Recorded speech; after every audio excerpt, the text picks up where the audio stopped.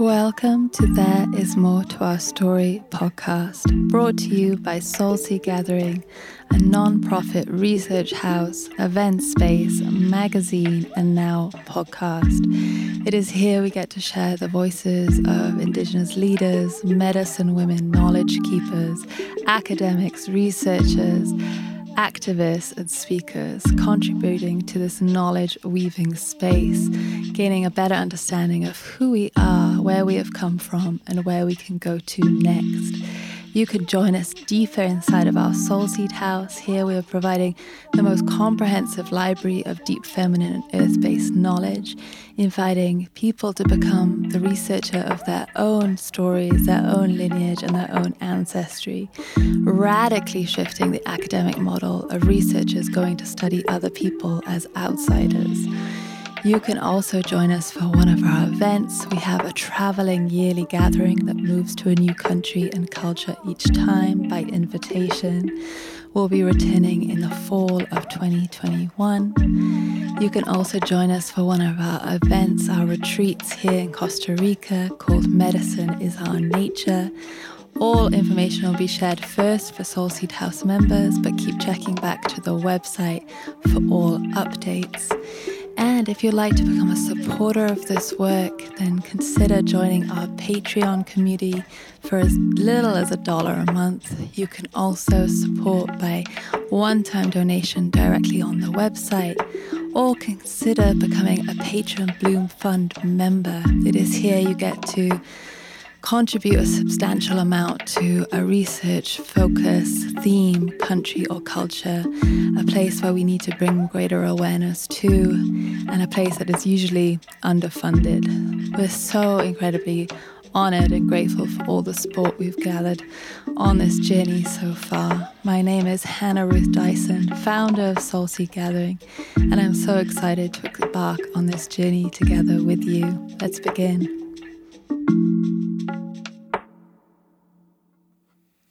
Hi friends, I'm jumping on here today to share a solo episode before next week returning back to some incredible conversations.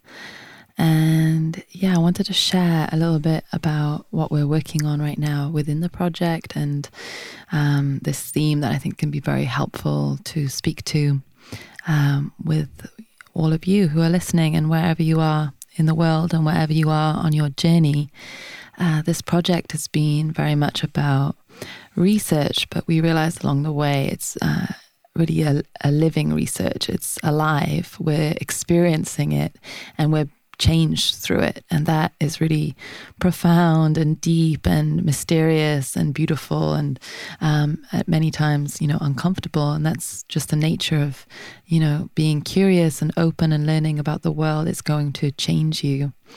And we hear often these sort of phrases that many things that can sound, right and true and beautiful, but sometimes they don't fully land or, become embodied until we have an experience of it and something that really shifts something within. And what I'm talking about right now is this kind of talking about connecting to nature, being connected to our environment, honoring the earth. We say all these things that sound so beautiful, and of course, they're really needed and really true, to a deep core that, we need to connect to our own nature. But I think sometimes we're missing the point and we can be trapped within the sort of societal upbringing and culture that we have been raised in, and we can be sometimes just missing the mark.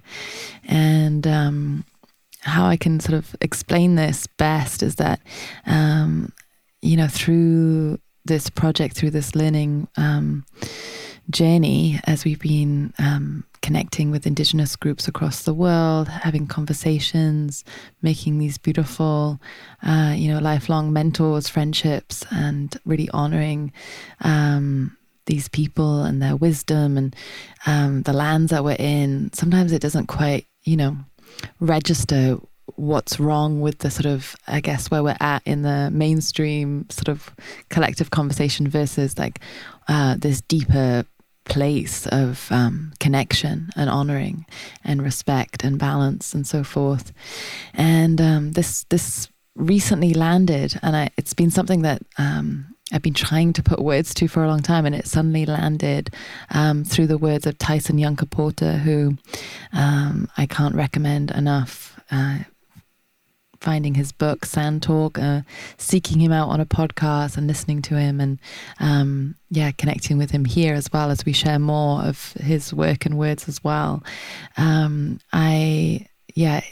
he shared about this disconnect that we can have with being so self-absorbed in the world, really speaking to this modern world as being very narcissistic.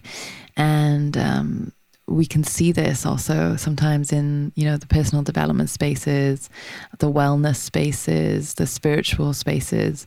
And while many things can sound, beautiful and right on one hand, when we talk about, for example, self-love, of course we need to all connect to self-love, but we can become a little bit obsessive with that, and we can be all about the self, and it can be this spiral of healing that will never quite be satiated, or never quite get us to that true fulfillment or completion or feeling of ease within ourselves, because we're all the time going in, why am I still insecure? Why do I still have these fears? It can be, again, this pattern. And something that we can look at in Indigenous cultures pretty much across the world, and then also through ancestral traditions around the world, throughout all of our ancestries, we had these really important rites of passages that we're missing in the modern world. The depth, of a rite of passage, because of course we can experience different forms of rites of passage, and we might think, going to university might be a rite of passage, or drinking for the first time could be a rite of passage. But there's this depth that you can really tune into within Indigenous societies, and it's really all about a child grows up their whole life really believing that they are special, hopefully being made to feel that by the whole family, by the tribe, by the community, and that's really vital to develop that sense of self. But there's this really important moment when you enter into adolescence, and can be noted as entering into sort of adulthood, that you go through a rite of passage that fundamentally shows you that you are not special, and it really brings you to your knees. And this could be seen as disempowering, or heartbreaking, and in some ways it is. But actually on the other side of that, you suddenly have this recognition of, wow, if I'm not special, then actually no one is special, and there is no hierarchy of who's special or comparison of that, and recognizing actually we are part of something special here on earth, and we're actually all special, but we're all connected within that sort of fabric of being connected to being special. And this is important for a tribe, because to survive, they really can't have these sort of hierarchies break out, or competition, or suddenly, I'm better than you, or we really need the community to work together, and to, all look after one another. And it's really important to sort of hold that strength of the community.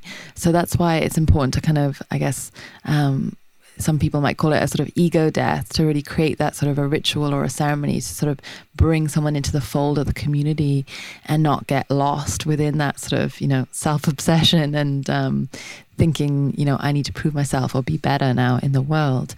And this is also so beautiful and powerful to realize, when we can kind of step outside of ourselves, and no matter where we are in life or in the world, we can really start to practice this, really looking around us and recognizing how special this world is, this environment, this land. And then when we develop this deeper love for this earth, this place that we, can call home, the beautiful, soil, the stone, the rock, the rivers, the ocean, the trees, and we really develop this deep, deep love, and we stepping out of ourselves continuously to appreciate that, and then recognizing actually, of course, we're part of that.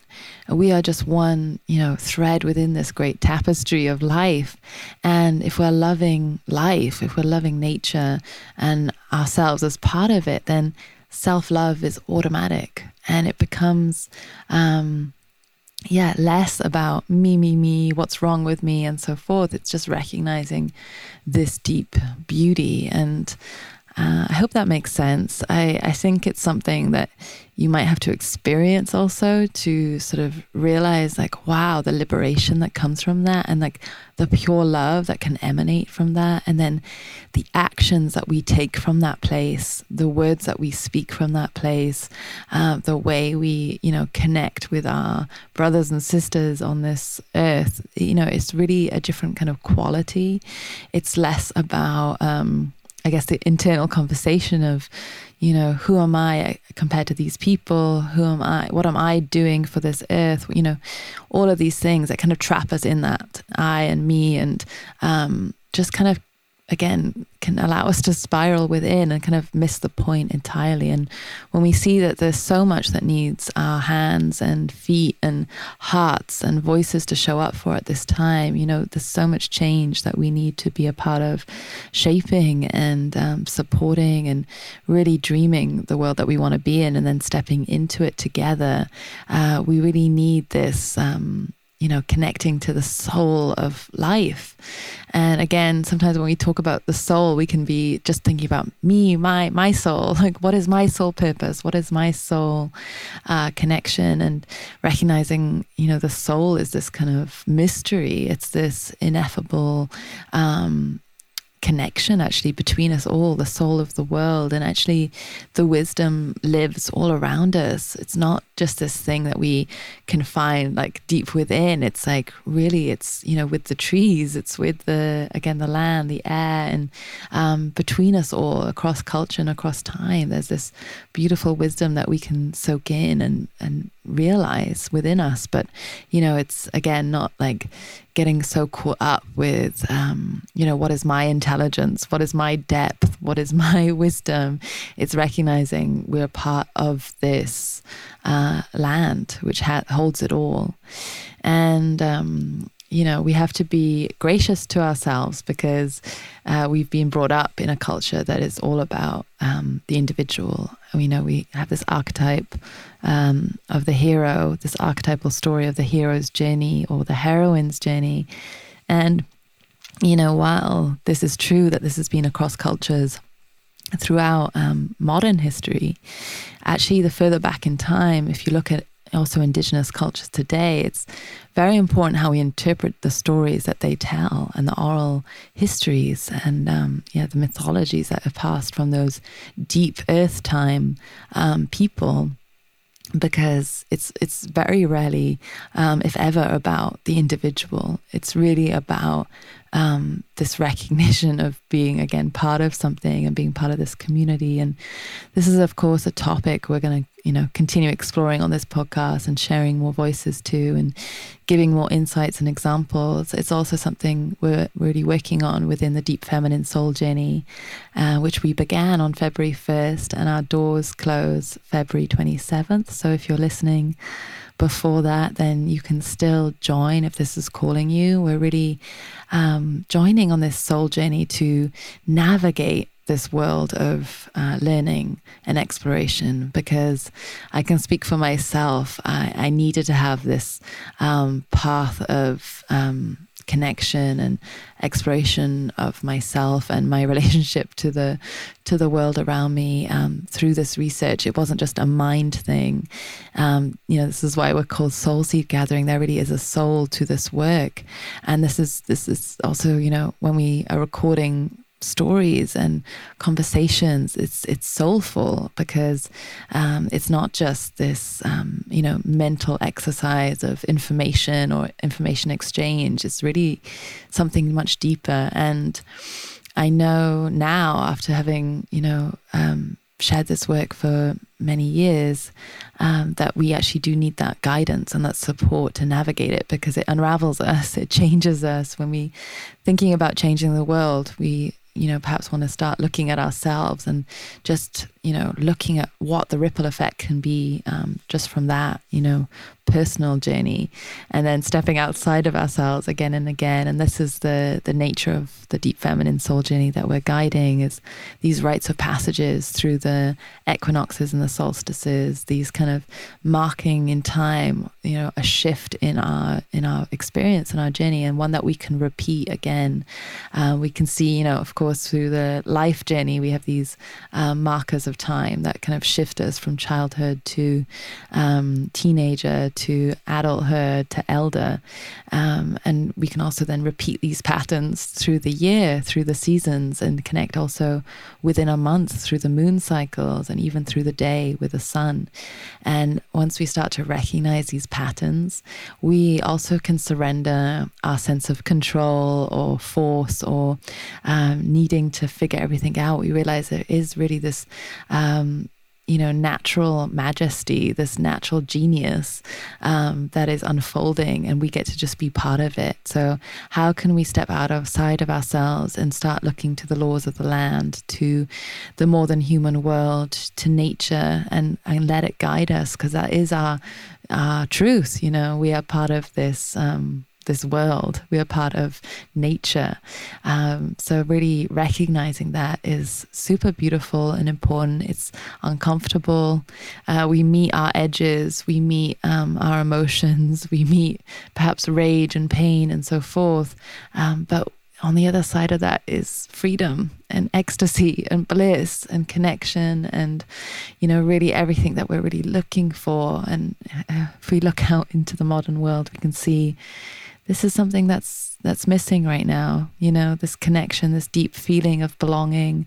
And if we can do any way to kind of bring that back into our lives and our understanding and learn from these wise elders that we've been able to connect with so far, it's such an honor, and it's, such a beautiful opportunity. So welcome you into our community if you feel called to join us, and we'll be opening up the doors again in summer. If you want to join at that point, that's another opportunity. And we are hoping to gather in Costa Rica this year. If everything goes to plan, we're following all of Costa Rica's guidance to remain safe and healthy. And really, if we can also give something to this economy and to, the people here who've become very reliant on tourism, we feel that we're really in alignment and truth, but we also have to respect everyone else's, really looking after themselves and making wise choices about whether to travel or not. But we invite you to gather with us in October, and the online journey, the Deep Feminine Soul Journey, is a prerequisite for that now. So again, you can join until February 27th, or you can join us again in the summer, and I'll have more information about when the doors will open for that. And this is a way for us all to really connect and, do this deeper work, so that when we show up to celebrate, we can really show up and really experience the joy and the beauty and just, the deep celebration of learning and growing and, being part of visioning this better future that we really need at this time. We really need all of us to come together and to shape this future that we're walking into, no matter what, but one that we can really, grow wiser together by, again, connecting to the laws of the land, connecting to the elders of cultures from all over the world, learning from our own ancestries, learning through our own lineages, and coming together to be in this really beautiful exchange, this really beautiful, way of learning just through personal transmission. It's something we can never quite translate by text or by video or audio or anything like that. It's not until you're actually in person that you can feel deeply changed by the way, we all carry ourselves. And I can say for myself, just being able to sit with some of the elders we've been able to so far, I can't even put words to it, the embodiment, the transmission, the way they carry their wisdom and their truth and their, deep intelligence of connection and awareness. It's something that really lands. And again, it's taken me many years to be able to put more words to it. So it's ongoing, a process that I look forward to sharing. And please let me know if you enjoyed this solo episode, if it brought any insight or wisdom or guidance to your life. I would love to hear from you. And again, please subscribe, rate, review, share with any friends or loved ones. And of course, we'd always love to hear from you. Thank you for listening. Thank you for listening. If you received a lot from this conversation or knowledge share, consider supporting us on Patreon for as little as $1 a month. This can be found at patreon.com/soulseedgathering. You can also make a one-time donation directly on our website, soulseedgathering.com. It is here you can also become a Soul Seed House member and receive these conversations and interviews first, alongside bonus content, transcripts, and this incredible growing library of deep feminine earth-based cultural knowledge. You can also become a Patreon Bloom Fund member. This allows you to support a country or culture or theme or focus that is needing greater awareness and attention in the world. We are entirely independently funded so far, so thank you for every single amount offered to us. It really means so much. And a special thanks to our post-production by Jack Palmer for Alma Chrome.